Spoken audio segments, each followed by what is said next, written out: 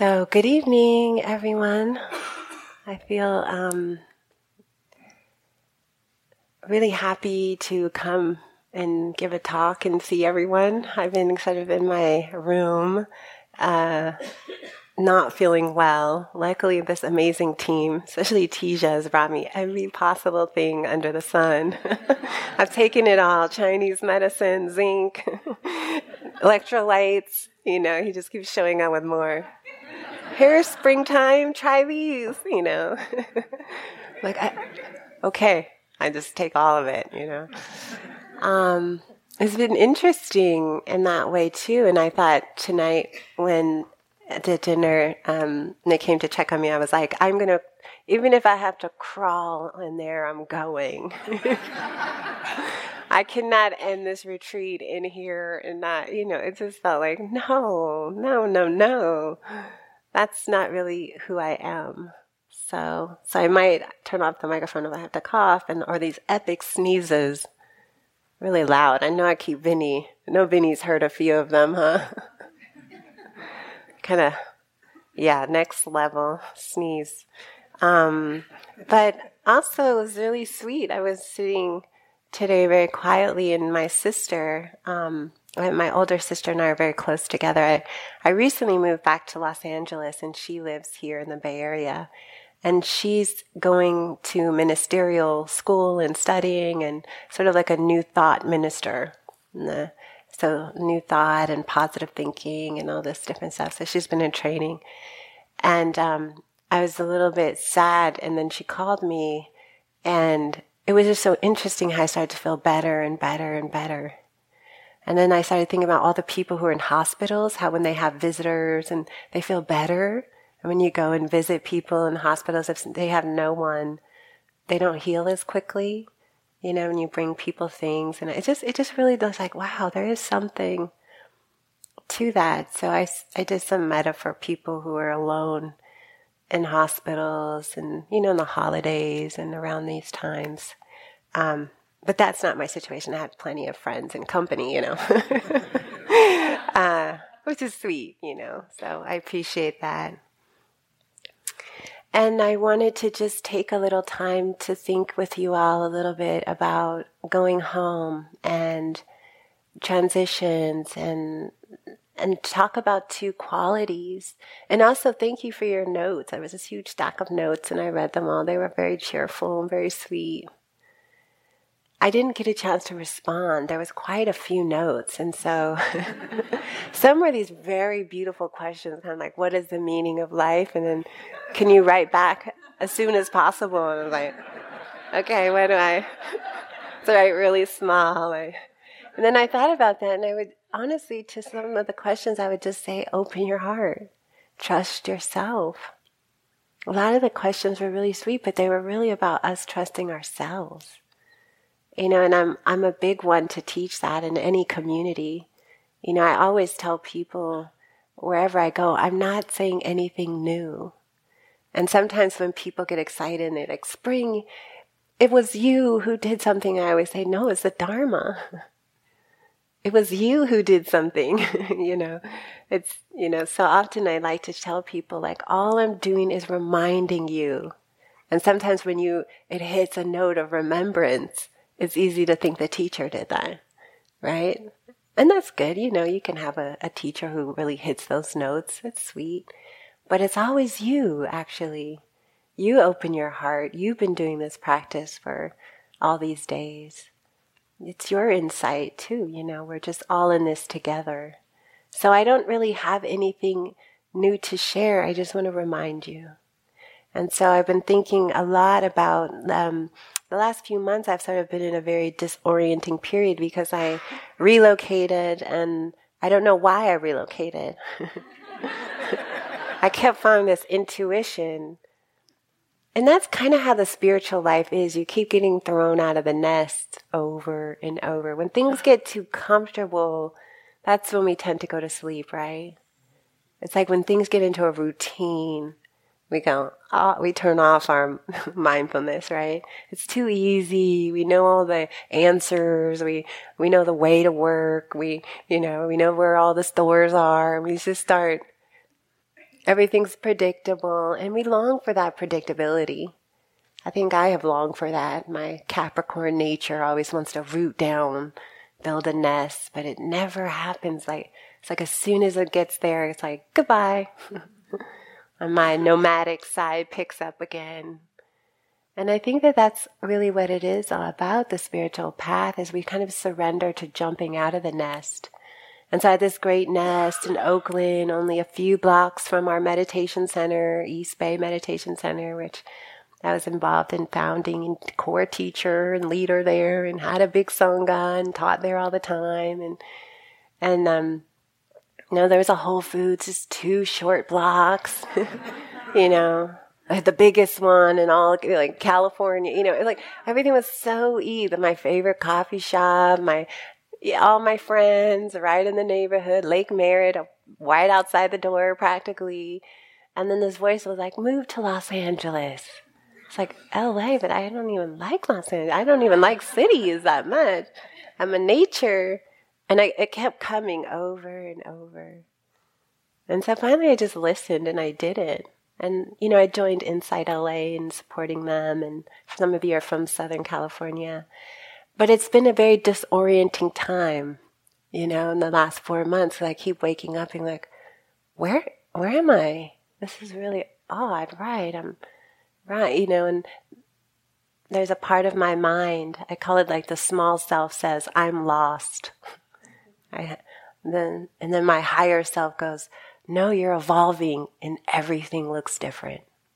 You don't recognize your surroundings when you're in evolution.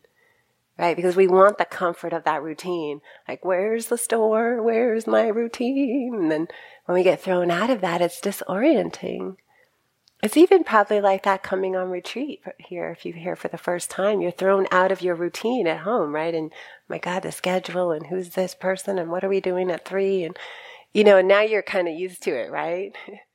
Some of you might be like, oh, I never want to leave. Some of you are like, okay, yeah, I'm ready. It's time. But there could be a lot of mixed emotions tonight as, the silence. We don't really like to say breaking silence, that we used to say that. It's time to break silence. And then everyone would report, I'm broken. I don't like it. People are talking. It's breaking me. So I was like, were we implanting that? Like mindful communication time, right? But there's a sense of something being lost, is it not? Like, oh, the retreat. Wait, and there's a certain preciousness in that. It's like, oh, it won't be like this again. This is a unique moment in time. This is a unique constellation. Who's here, this dynamic, that your neighbors, how we all come together and create this magical container. And then tomorrow we all fly off to our own little nest, having had this experience together. That's just something to think about, as we grow on the path. And I was thinking about as you leave in the world, as we know, is so much is going on. It's really, the word is kind of astonishing. I had the really good fortune of talking to a very popular spiritual teacher named Reverend Michael Beckwith a few days ago. He's a founder of Agape, a spiritual community based in Los Angeles but worldwide. And we were talking, and I was saying it's like a new civil rights movement. I don't know what to do, and he was reporting some things that had happened to him that were just really unfortunate. And some of my other friends were too, just acts of hatred, just witnessing or being targeted. And it was like, what? Who could target, these people are just so precious. I was like, what? And I'm like, oh yeah, this too. Somehow this is our karma. This is the path. And so as we were talking, it was like, yes, what would it be like to go through another civil rights movement? I was like, I don't know how to do it. Just thinking.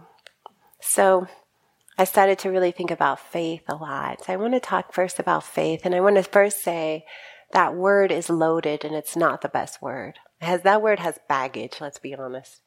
the word faith, for a lot of people, they think of their Catholic school and like, oh, no, no, no, please, no, and forced into belief systems. Do you have faith? You better have faith, and religion is associated with that word. So, but I want to kind of free it from the baggage and kind of talk about it in a different way, because it's a very important quality in the Buddhist tradition. And it's not associated in the ways that we think it is. It's like the word is often translated as confidence or conviction. And even those, I don't think quite capture this kind of quality that I'm speaking about, but they point to it. Language is limited in a lot of ways. And we're making up new words all the time, which I love. Some people don't like that. No new language. Right? You are this is how it's been, and I'm like, new words are great. We're making definitions, Younger people are like, words mean this, I'm a that, they, it. I love it. For me, I'm not threatened by it, but it can be threatening when we're clinging, But, so this word, it needs a new word. But right now we can use the word sada, which is the Pali word for faith. Sada. And, this word sada is a key factor in the list of all wholesome states. So all that we've been practicing here, it is one of the uplifting enlightenment factors. It's one of the 7 enlightenment factors. Together, it relates to states of joy and energy. In the classical tradition, you don't have to remember this, but it's one of the 5 spiritual powers. There's a lot of lists in Buddhism. 4 Noble Truths, the 7, 7 this, the 8 of that, the 4, but the 5 spiritual powers, which I'll give you the 5, because some people will probably write a note later and go, where are the other ones, right? I want to say it. So faith, vigor is kind of energy, mindfulness, concentration, and wisdom. And those are on all the lists over and over and over, if you look very far. It's also, this quality sada is also a key factor they call in stream entry. And stream entry is, they say, the beginning of the enlightened consciousness, where the mind enters into a pure stream.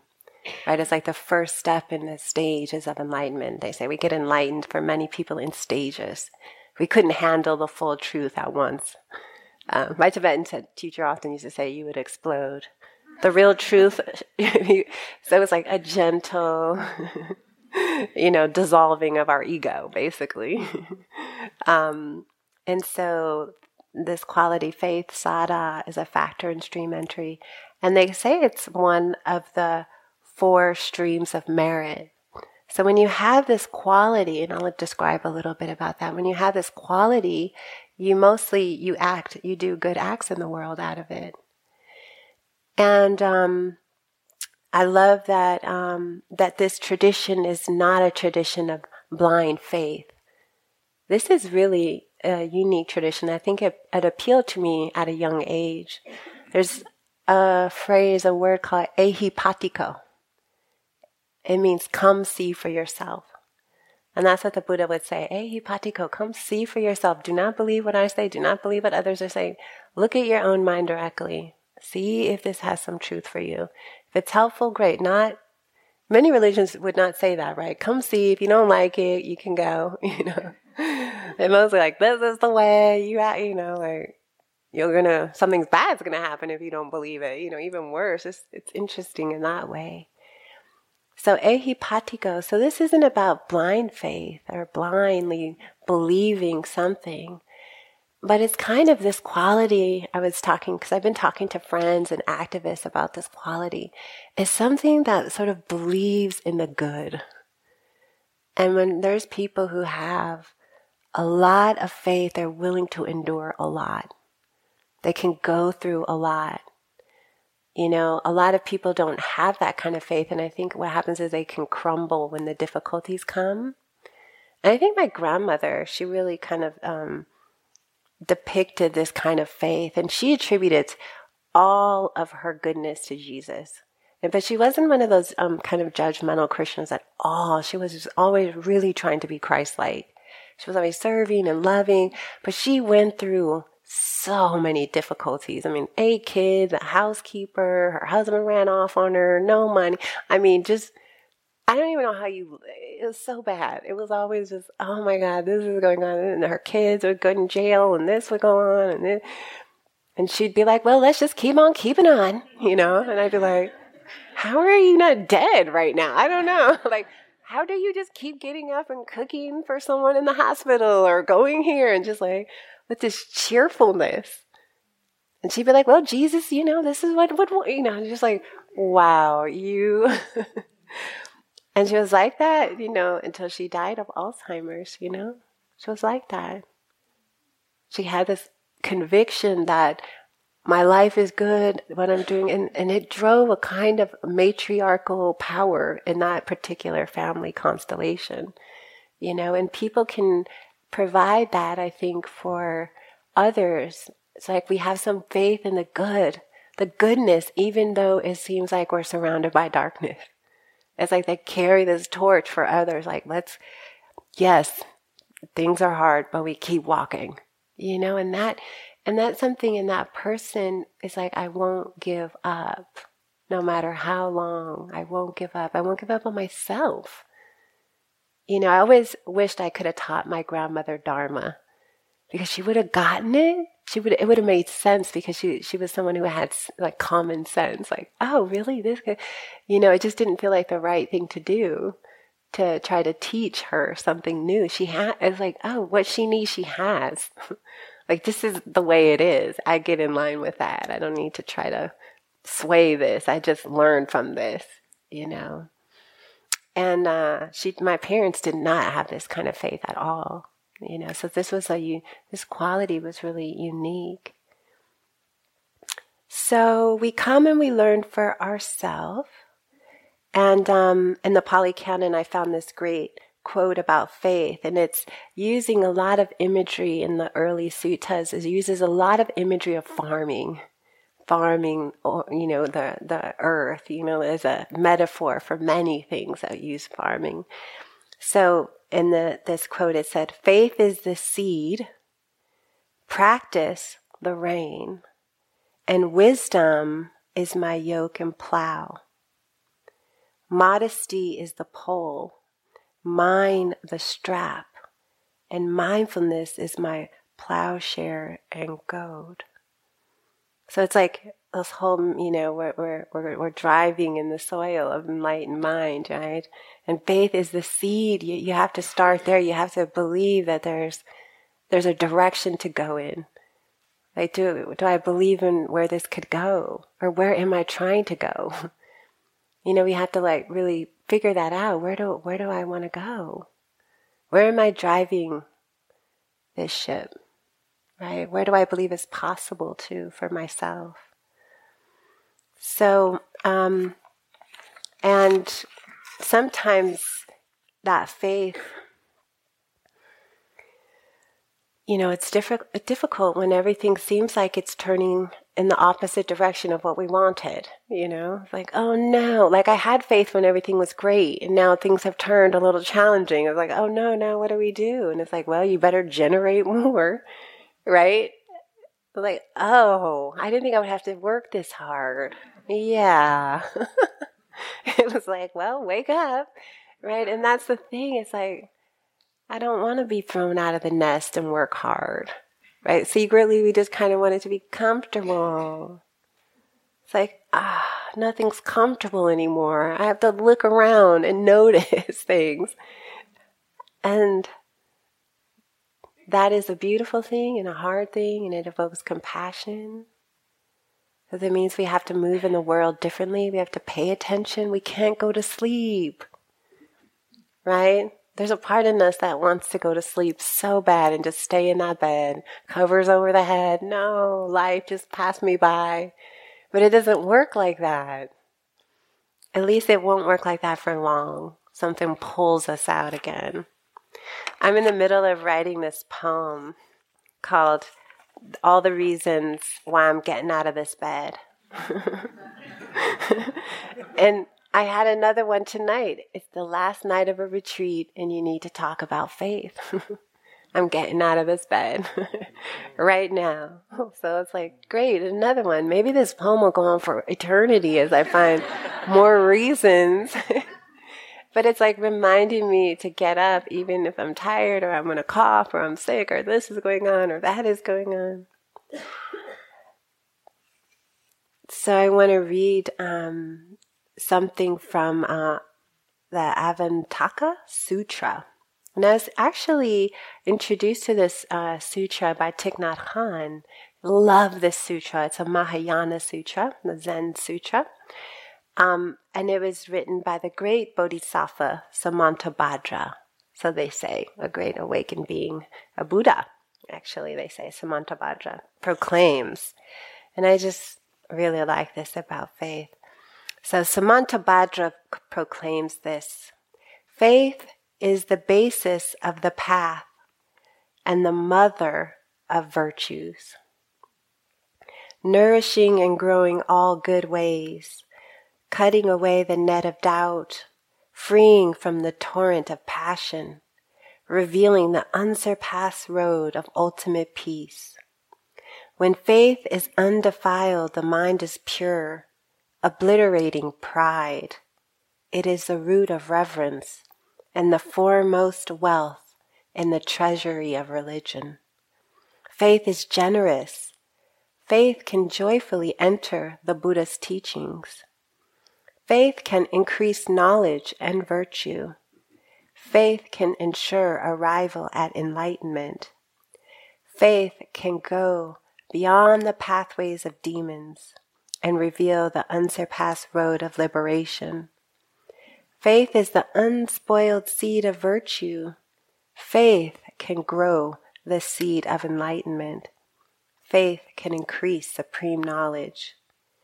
Faith can reveal all Buddhas. Faith is most powerful, very difficult to have. It's like in all worlds having the wondrous, wish-fulfilling pearl. So I like to read this, and I love it. It says, faith is the basis of the path and the mother of the virtues. So it's like, it starts like all these good qualities that we've been practicing. Faith is like the mother of them. So something drove you to this retreat. A faith in the heart, a faith in love, a faith in somehow I got to reset the button here. I can reset the button here. A belief in yourself. You got through all these days. This is not easy work. How many people have felt out at one point, I should just leave? Yeah, this is just like, I can't deal with it. I don't want to deal with it. I can't deal with it. My mind, I don't, And we stay sometimes from vanity. Like, well, I rented my house. I told everybody if I show up on the second day back home, what are they going to think? I took the time off work. I don't have any, I don't have a car here. We have to kind of, I'd have to get a new ticket. That'll cost this. And, so then sometimes we're like, I'll just stay. I'll stay to lunch and see how I feel. What's for lunch anyway? But sometimes that's okay. We stay for one of those reasons, but then there's something that keeps us beyond that. We keep showing up for ourselves. We have to keep showing up for ourselves. What can we do? We can't go back to sleep. It's kind of a one-way door with the Dharma. Chogyam Trungpa, he used to tell his students, don't get on the path. He would tease them. You can't go back. Don't even get on. Everyone would go, I want to get on. I want to get on. Right? He was like, I'm warning you right now. You can leave. Right? Because there's something that it's like, oh, right. I can't go back. No matter how dark it gets or scary, there's an awareness that starts to kick in, or we feel our heart differently. We have to make the right decision. Our ethics starts to carry us more. Right? We have to stand up. We have to say something that's happening wrong, and we're in our, and all these are aspects of faith.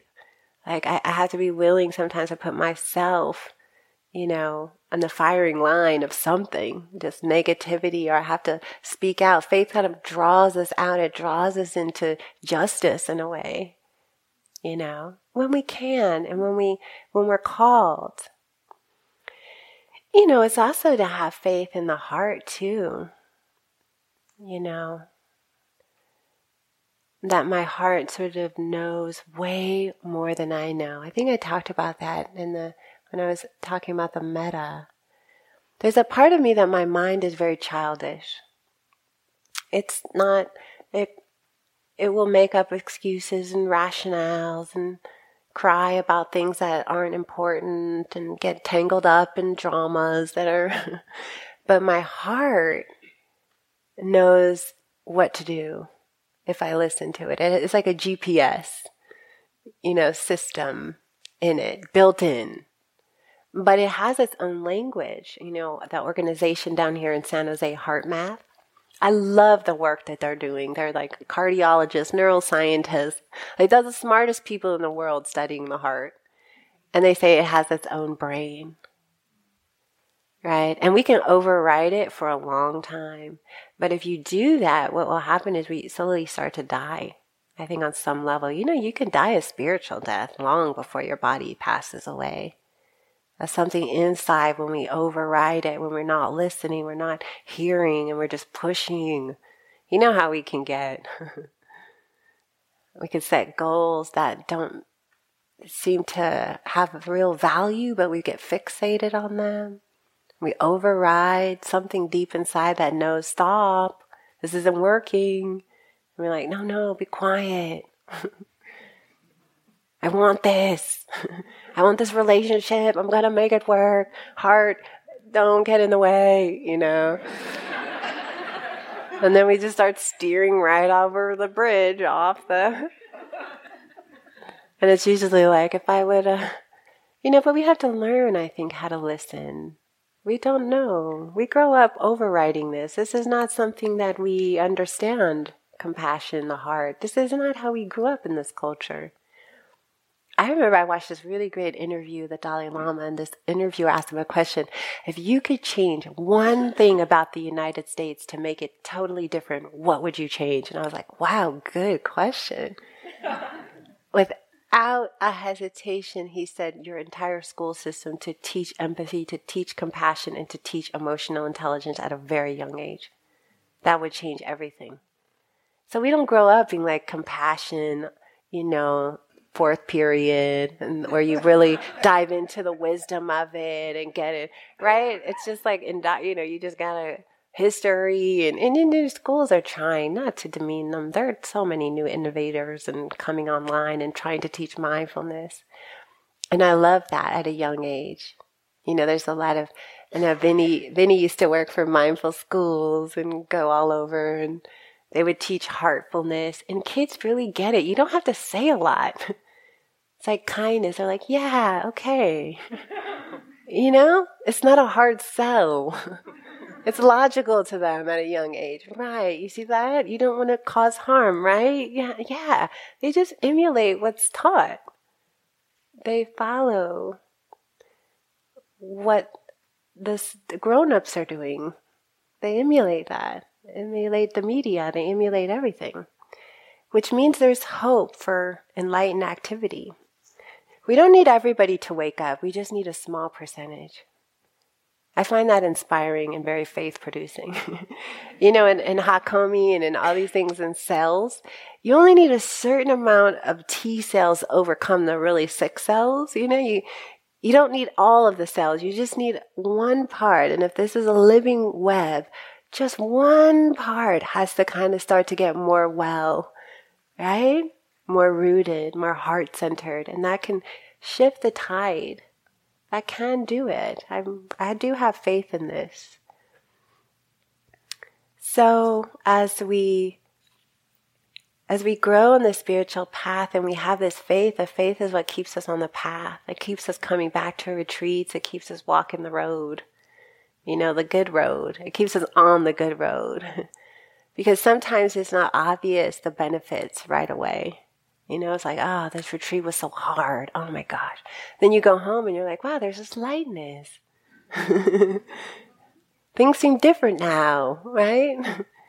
And it's really important to take it easy when you go home. It's like we're more tender than we know. We're in a very protected environment here, right? And sometimes we forget that our loved ones weren't on the retreat. Like your partners, your coworkers. So you might be like slowly walking, might be happy, and everyone's all speedy and aggressive, and it can be frustrating, right? Or you could get into being kind of like a preacher about it. Like, you need to heal yourself and go in this metta retreat. Sometimes people make like the honey-do list. You go home and have all this great advice for your partner to do, and 2 hours of metta, honey, you'll be great, and kale. And I really think you need to do all these great things, You'll be so happy. It's not really that gets people excited. I remember I used to go on these long retreats when I was young, and I have like 5 younger brothers. And I would go over to their house after, and they'd be drinking beer and watching football and Taco Bell. And I'd be like, this needs to go. You need to do all these things. And they'd be like, no, honey, we don't want to meditate right now. We're not going to turn.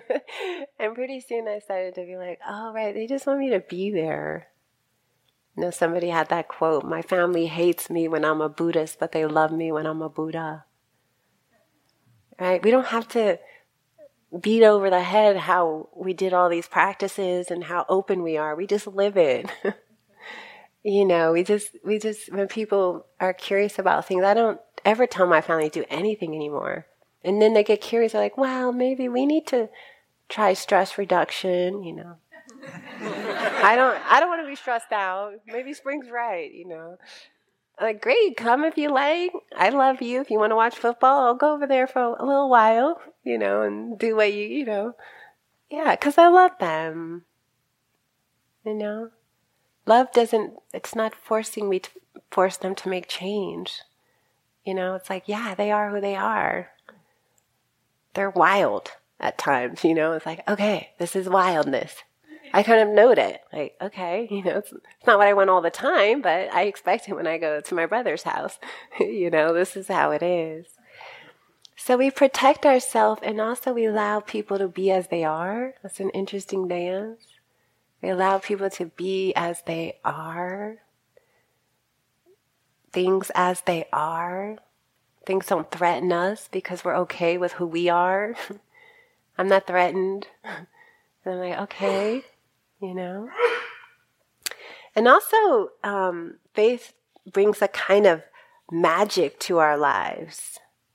On the spiritual path, there's a lot of magical things, like we tune into another frequency. Love also has that aspect. If you talk to someone like Ram Dass, who's been around on the path of love, he's 85. I'm thinking about him a lot because there was he just had a retreat in Maui with a bunch of Spirit Rock teachers and people I knew were there.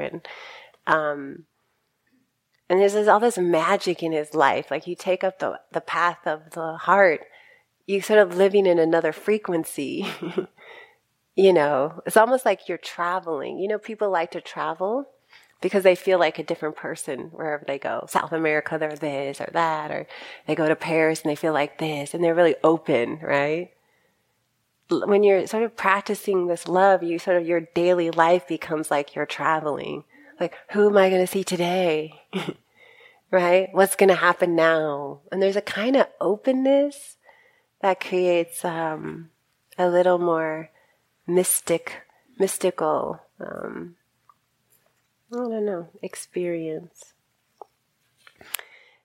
And I had the good fortune, like as I mentioned, I did a retreat a few weeks ago where I went to Hawaii, and I did a solo retreat there. And I'm really lucky, and I've been having, challenges with this feeling of, as I mentioned, being lost, and then, okay, this is normal, and, just a really interesting feeling of that. So I was on the retreat, and I called my friend Alice Walker, and I'm really lucky that I can have a mentor who's been through everything. I mean, she's 76 now. She's a Pulitzer Prize writer, wrote the book The Color Purple, and an activist. She's been arrested. She's been betrayed. I mean, there's nothing this woman has not endured. I'm like, oh my God, I have to call her. And I was talking about the civil rights movement. And I was like, maybe I'm just scared that I have to do more.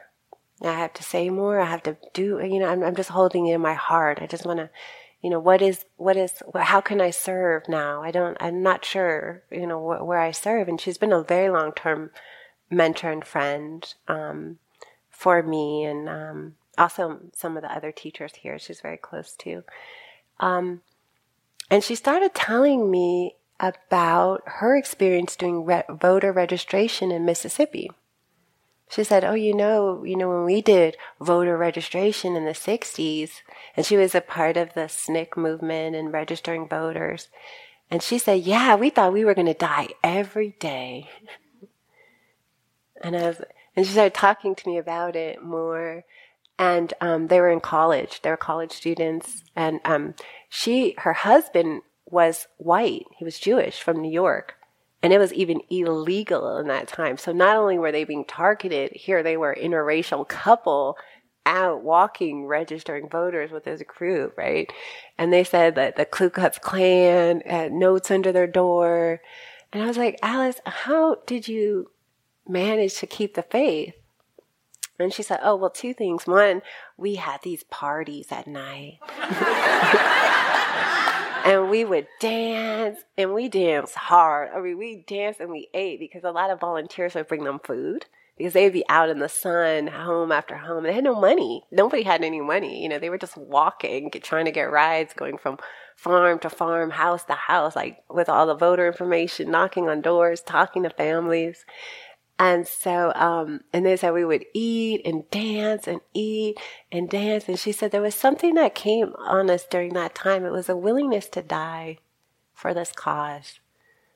And none of us really talked about it. We just knew. And there was a joy from the group because of the rightness of the work.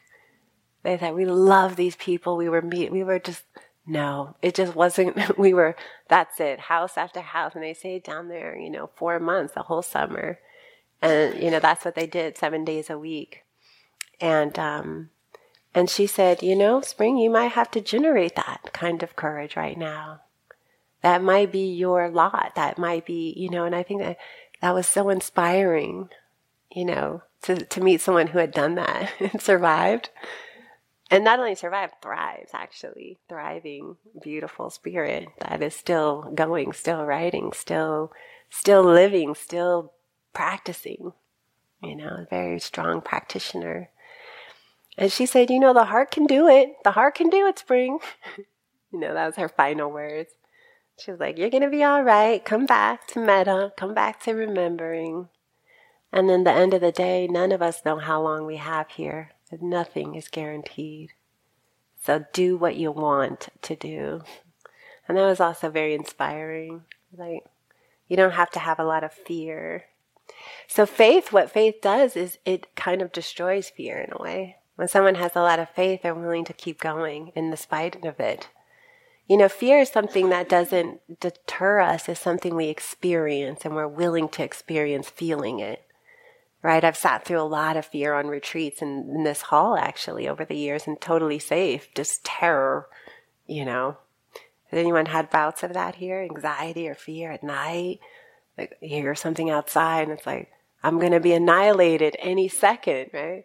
This is one of the safest places we could be, And there's a way when we have faith, we overcome the fear with that quality of confidence, like I can meet this moment. It was faith that will keep you practicing. It's that quality that will keep it going. Like, I believe I'm getting better. Something's happening. I trust the Buddha, even though I don't know what the outcome is. Like, we also can have faith in our teachers, faith in the lineage, a living lineage. That gives me a lot of faith. Faith in the earth. Sometimes when I feel a little bit hopeless, I go out and put my hands on the earth. I'm like, the earth is old. Right? She's old. I remember the Buddha too, as you see on this Shakyamuni Buddha statue, the hand is down. It represents it's not fully on the ground, but it represents when the battle was being waged with Mara, the demon, for, freedom. He touched the earth and let out a lion's roar. Like, I have the right, and the earth will bear witness. So we even can take faith in that, even though it feels like it's dissolving, even that. Still here. It's still growing. We can still plant trees. And that's what I decided to take on as there's those that can get lost in the destruction, or those that can get interested in the creation that's still here in the energy, right? Faith is optimism, friends. Optimism feels a lot better, I'll tell you that, No matter what happens, I will go out as an optimistic person, even if it's a fireball that I'm dissolving into or whatever is happening, I will still be like, and this was how it's supposed to go. Because it's happening, All of us are going to die. We just don't know when. There's a funny story about that. I was with a teacher who this is a little off the topic, and then I'm going to stop because we're going to sing a couple of songs with Teja that I love a lot. The funny story was, I won't say who this teacher is because they're known. So I was at a meeting, and this particular teacher who I love very much came in, and they were holding their mouth like this during the meeting. I was like, okay, what happened? And they're like, oh, my tooth got chipped this morning. I don't know what happened. I was just brushing my teeth. My tooth fell out. Right? I was like, oh, no. And I was like, yeah, I have to go to the dentist. They're going to have to do all this fixing. And, for some reason, it was like a big deal. So I was like, okay, it's going to be all right, So a month later, we had these monthly meetings. This teacher came back again. And they again were like this. And I was like, oh, what happened? Did the tooth not work out? And he was like, no, I fixed it. Another one broke. And then he looked at me and he said, you know what I discovered? I'm getting old and none of us are going to make it out of this alive. And we both just kind of look like all of our teeth are going to break and our hair is going to fall out and everything's going to... And we just gave each other a big hug, and this is how it is, right? We'll have to experience that, right? And that teacher's not that old. He's close to 70, so I guess that is. In Buddha's tradition, 70 is still really young, Still is, But anyway, I just wanted to share some of those thoughts about going home. And this is what will get us through. You've got to really look at your mind as you go home. Think about who you're surrounding yourself with. Your spiritual sangha becomes everything. When I was younger, I underestimated how important spiritual friends were. Now they're everything, Why are they everything? Because sometimes you're going to fall down, and that's who you call. And they're going to pick you back up and dust you off and go, stay on the path. And then what will happen? They'll fall down and you'll call them and you'll lift them up, and we go back and forth and helping each other remember. Be aware of your surroundings, right? Cultivate wise friends. Find some of the people here, if you connected with them, exchange numbers or friend, and support each other in the metta practices, all your practices. Take refuge in Sangha. This is a jewel beyond. That's why it is considered one of the 3 jewels, and it's really, really precious. So think about that as you go home. Also, a daily practice can be really sweet. We'll mention some of these things tomorrow, but just want to, say tonight, it's good to have a plan about what you're going to do going to your next retreat at some point. Map it out ahead. Our lives get so busy, right? Think about, think about just every day, it's just about that steadiness. It's just like one foot in front of the other, steady, steady, and our lives start to we move more as the center becomes the heart. Our focus becomes more about caring for other people. Oh yeah, I just want to read one last thing. This is from a book that I really like a lot. It's kind of a long reading, but I just want to read it. It's called, it's by an author called Wayne Mueller. It's called How Then Shall We Live? Maybe some of you have read this book. So there's many true stories in it, and this was one I really liked. It's called If I Had 10 More Years. Paul was dying of cancer. It became clear to him that it was time for him to prepare for death. About a week before Paul died, I visited him one morning. I found him sitting up, propped against a mound of pillows. I sat on the edge of his bed. His bedroom had a beautiful porch with French doors that were always open to the summer sun and gentle breezes. Paul sat silent in the rays of the morning light. I feel ready to go, he said finally. There was quiet on his face, but sometimes he reflected, I just wish I had more time. Paul's voice carried so much sadness mingled with acceptance, melancholy softened with a gentle peace. In a moment like this, it is bittersweet. Some of our dreams have come true, some have not. There is a readiness to die accompanied by an equally passionate wish to live. In the light of his few remaining mornings, Paul was reviewing the wishes of a lifetime. I was so grateful to be near him. I've done so much work to prepare for this moment, he said. I came to Santa Fe to deepen my life, to learn more about spiritual practice. I've learned yoga, practiced meditation with some wonderful teachers, and I have been loved by many beautiful people. I'm not unhappy with my life. I know I'm clear and whole inside, and when I feel that, I'm not afraid. I know it's time. Again, it was quiet. His words mingled with the morning light and the cool air. But I also wish I could stay, he added slowly, a tentative wish offered against the growing impossibility of its coming true. I wish I had 10 more years free of this illness. With those 10 years, I could really live as I always wanted. We sat for some time in the wake of that wish. It vibrated in the air, this wish for life. It enveloped two men who would both someday die. We each felt the truth of it from our own vantage point that morning. What would you do if you could get those 10 years? What would your life look like? I finally asked. Paul spoke easily and certainly. I would be kind. I would live my life with kindness, he said. I'd be kind to children. I would teach them to be kind too. This is all I ever really wanted to do, just to be kind, just to be loving. He was quiet for a moment. A few months ago when I was feeling strong, I thought I would treat myself, so I walked into a bakery and ordered 2 of my favorite cookies. I told the girl behind the counter that they were my favorite, and she said, I love them too, but they were really expensive.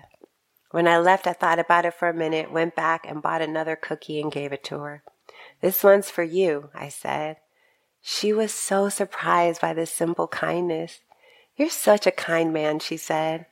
I felt wonderful. Such a small thing, such an easy thing. This is how I would live my life. If only I had more time. In the face of his death, Paul saw his life clearly. His death clarified his heart's desire to be a kind person. Everything else fell away, and he simply saw what was precious and valuable. To be kind, this was the most sacred thing, the most perfect and accurate offering he could make. So, that's very sweet. I also have those thoughts. I just want to be kind. So may we all have that and we practice it in our own way. So now we're going to let Teja. I have a song that Teja sings that I ask him to sing all the time, and you have to sing along too, right? It's a sing-alonger. Both of them are. I mean, he's going to do two. And then this evening, it'll kind of be in place of the chanting. We'll kind of all just sing together.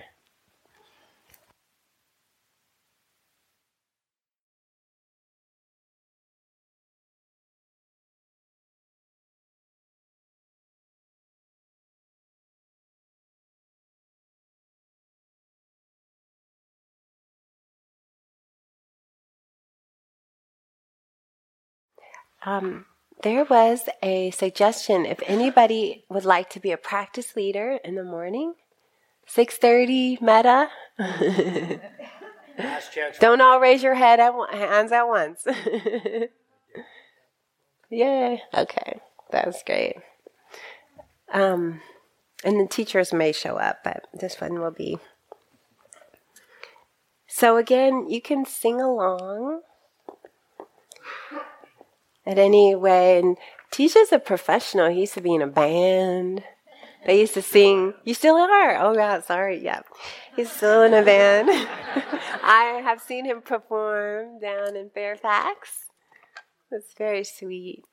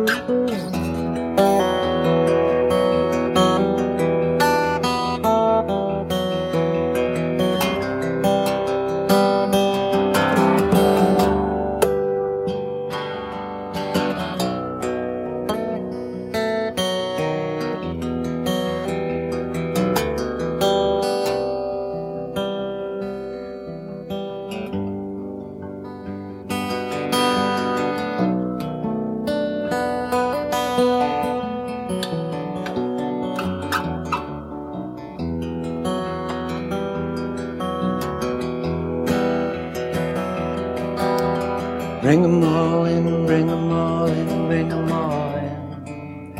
Bring 'em all into my heart.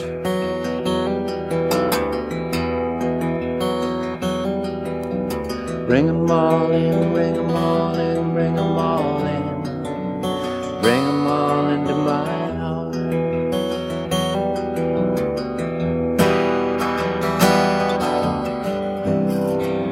Bring the little fishes.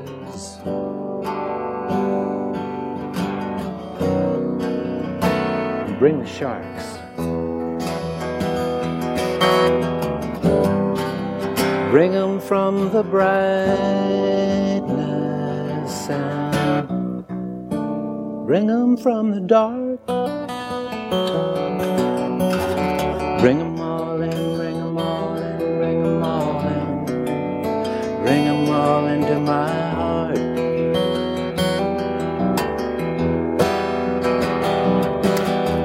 Bring 'em all in, bring 'em all in, bring 'em all in. Bring 'em all into my heart.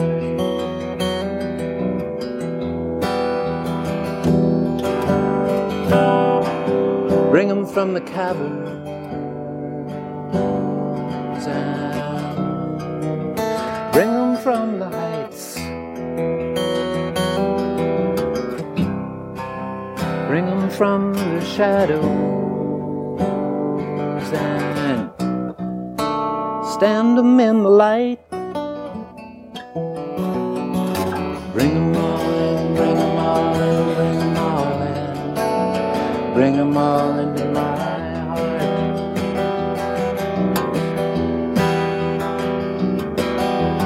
Bring 'em all in, bring 'em all in, bring 'em all in. Bring 'em all into my heart.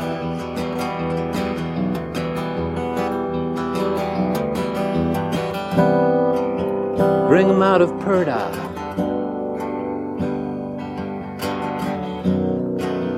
Bring 'em out of store.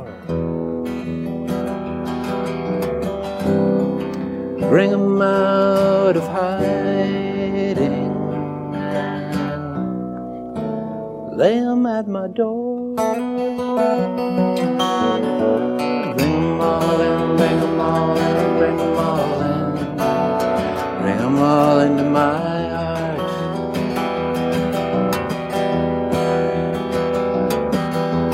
Bring 'em all in, bring 'em all in, bring 'em all in. Bring 'em all into my heart.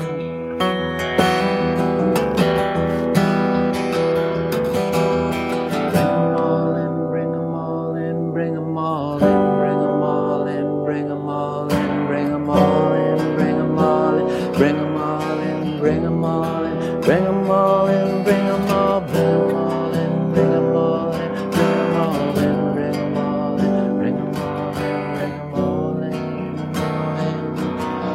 Bring 'em all into my heart.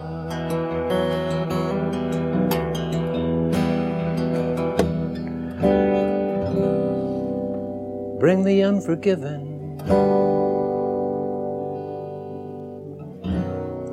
And bring the unredeemed. Bring the lost, the nameless, and let 'em all be seen. Bring 'em all in, bring 'em all in, bring 'em all in. Bring 'em all into my heart.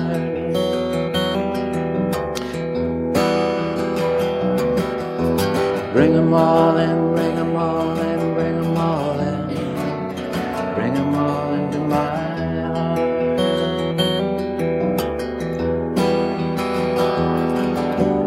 Bring 'em all in, bring 'em all in, bring 'em all in, bring 'em all in, bring 'em all in, bring 'em all in. Bring 'em all in, bring 'em all in, bring 'em all in, bring 'em all, bring 'em all in, bring 'em all in, bring 'em all in, bring 'em all in, bring 'em all in, bring 'em all in, bring 'em all in, bring 'em all in, bring them all into my heart.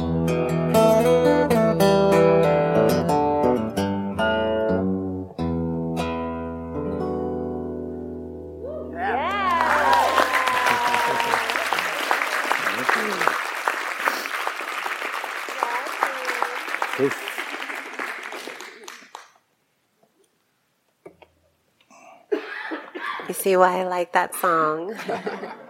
My favorite is Bring the Little Fishies and the Sharks. Bring the sharks.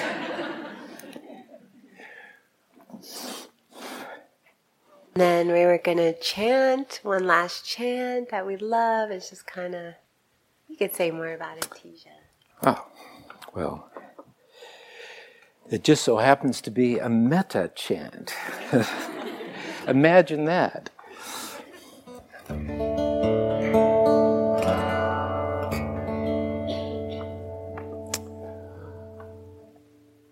So in the metta chant, in this metta chant, it's Loka samasta sukhino bhavantu.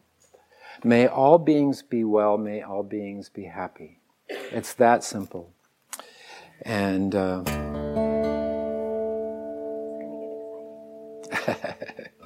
it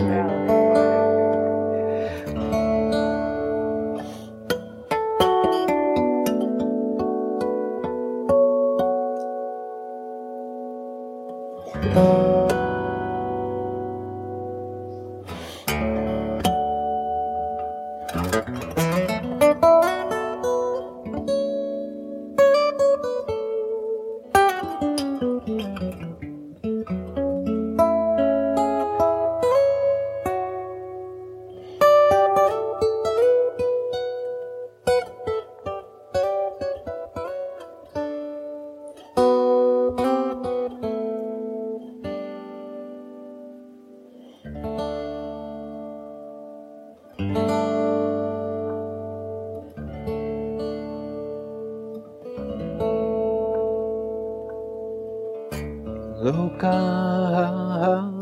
samasta sukhino bhavantu. Loka samasta sukhino bhavantu. May all beings be well.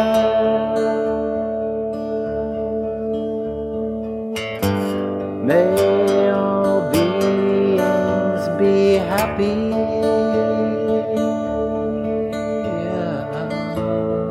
May all beings be well.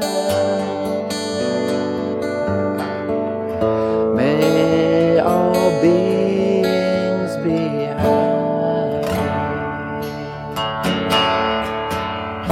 Loka samasta sukhino bhavantu. Loka samasta sukhino bhavantu. May all beings be well. May all beings be happy. May all beings be well.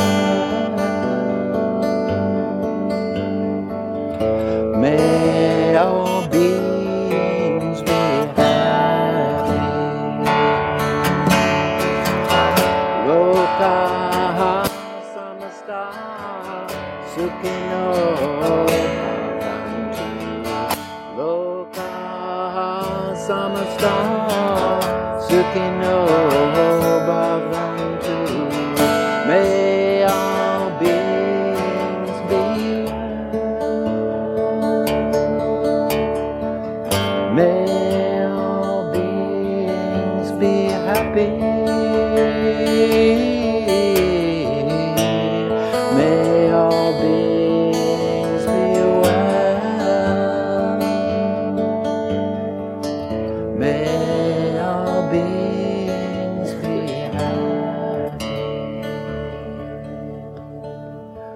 Loka samasta sukhino bhavantu. Loka samasta sukhino bhavantu. May all beings be well. May all beings be happy. May all beings be well. May all beings be happy.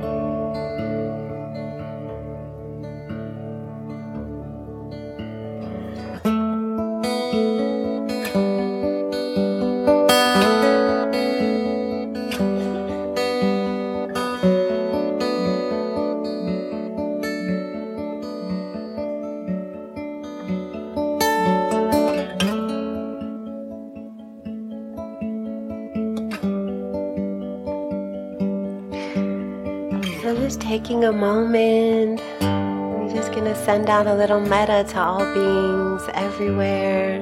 Thinking of those you're going to be seeing tomorrow, your children and partners, your neighbors and co-workers. Sending kindness. May my family be happy and peaceful. And just wishing well. Your communities, may our communities be safe and protected.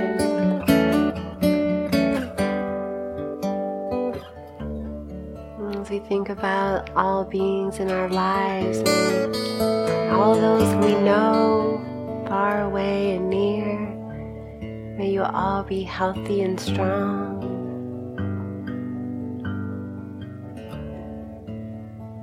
And all the beings on this land, all of us, the staff, the cooks, the turkeys, all those turkeys, be happy. And the deer and the trees and these hills, they just wrap us up, little hills here. May all of creation be happy, peaceful. All the crows, safe, the lizards, the birds. May all those who are on the land today for Jack's Day Long be safe. Teachers Council and all the teachers, be peaceful, living with ease. And all beings everywhere, may all the women and our mothers and sisters and grandmothers be happy. May our brothers and fathers and grandfathers and great-grandfathers be happy, peaceful. May all the children on this planet be safe, protected, loved.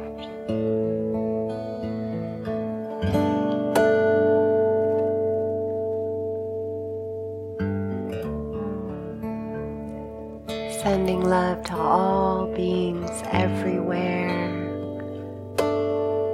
This is our prayer. All beings everywhere. Peace to all beings everywhere. Love to all beings everywhere.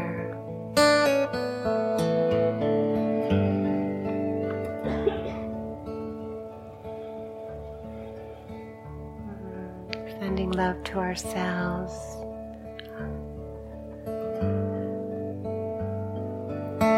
Appreciating yourself for all that you've put into your retreat. Respecting yourself, loving yourself, honoring yourself.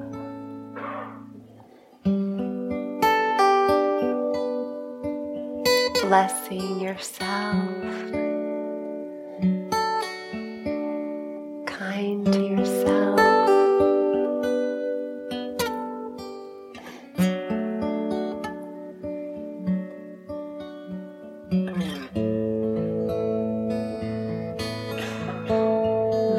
Safe and protected.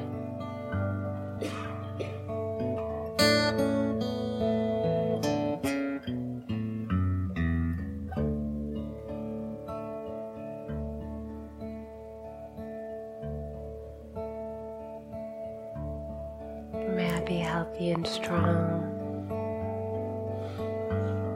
so that I may walk this path with courage and love and wisdom until the end.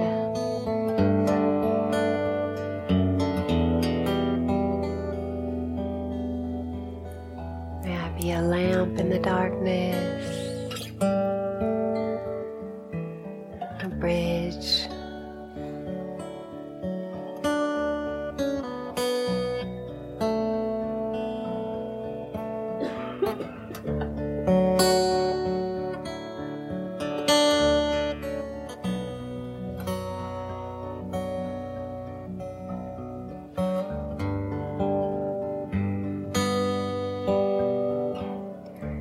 may I be medicine for those who are sick.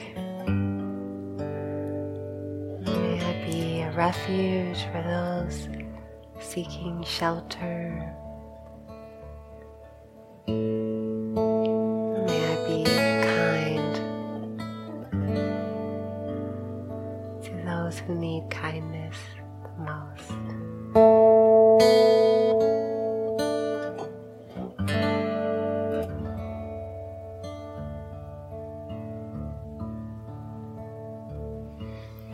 And may all the goodness that has come from this retreat over all these days may be dedicated to the healing of all beings, to the healing of the planet, all beings everywhere.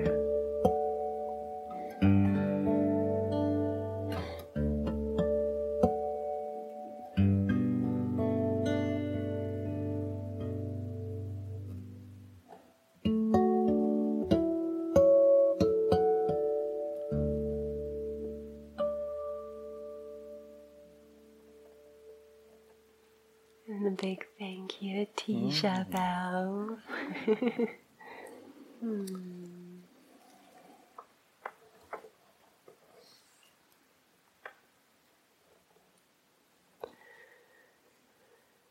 Thank you all so much.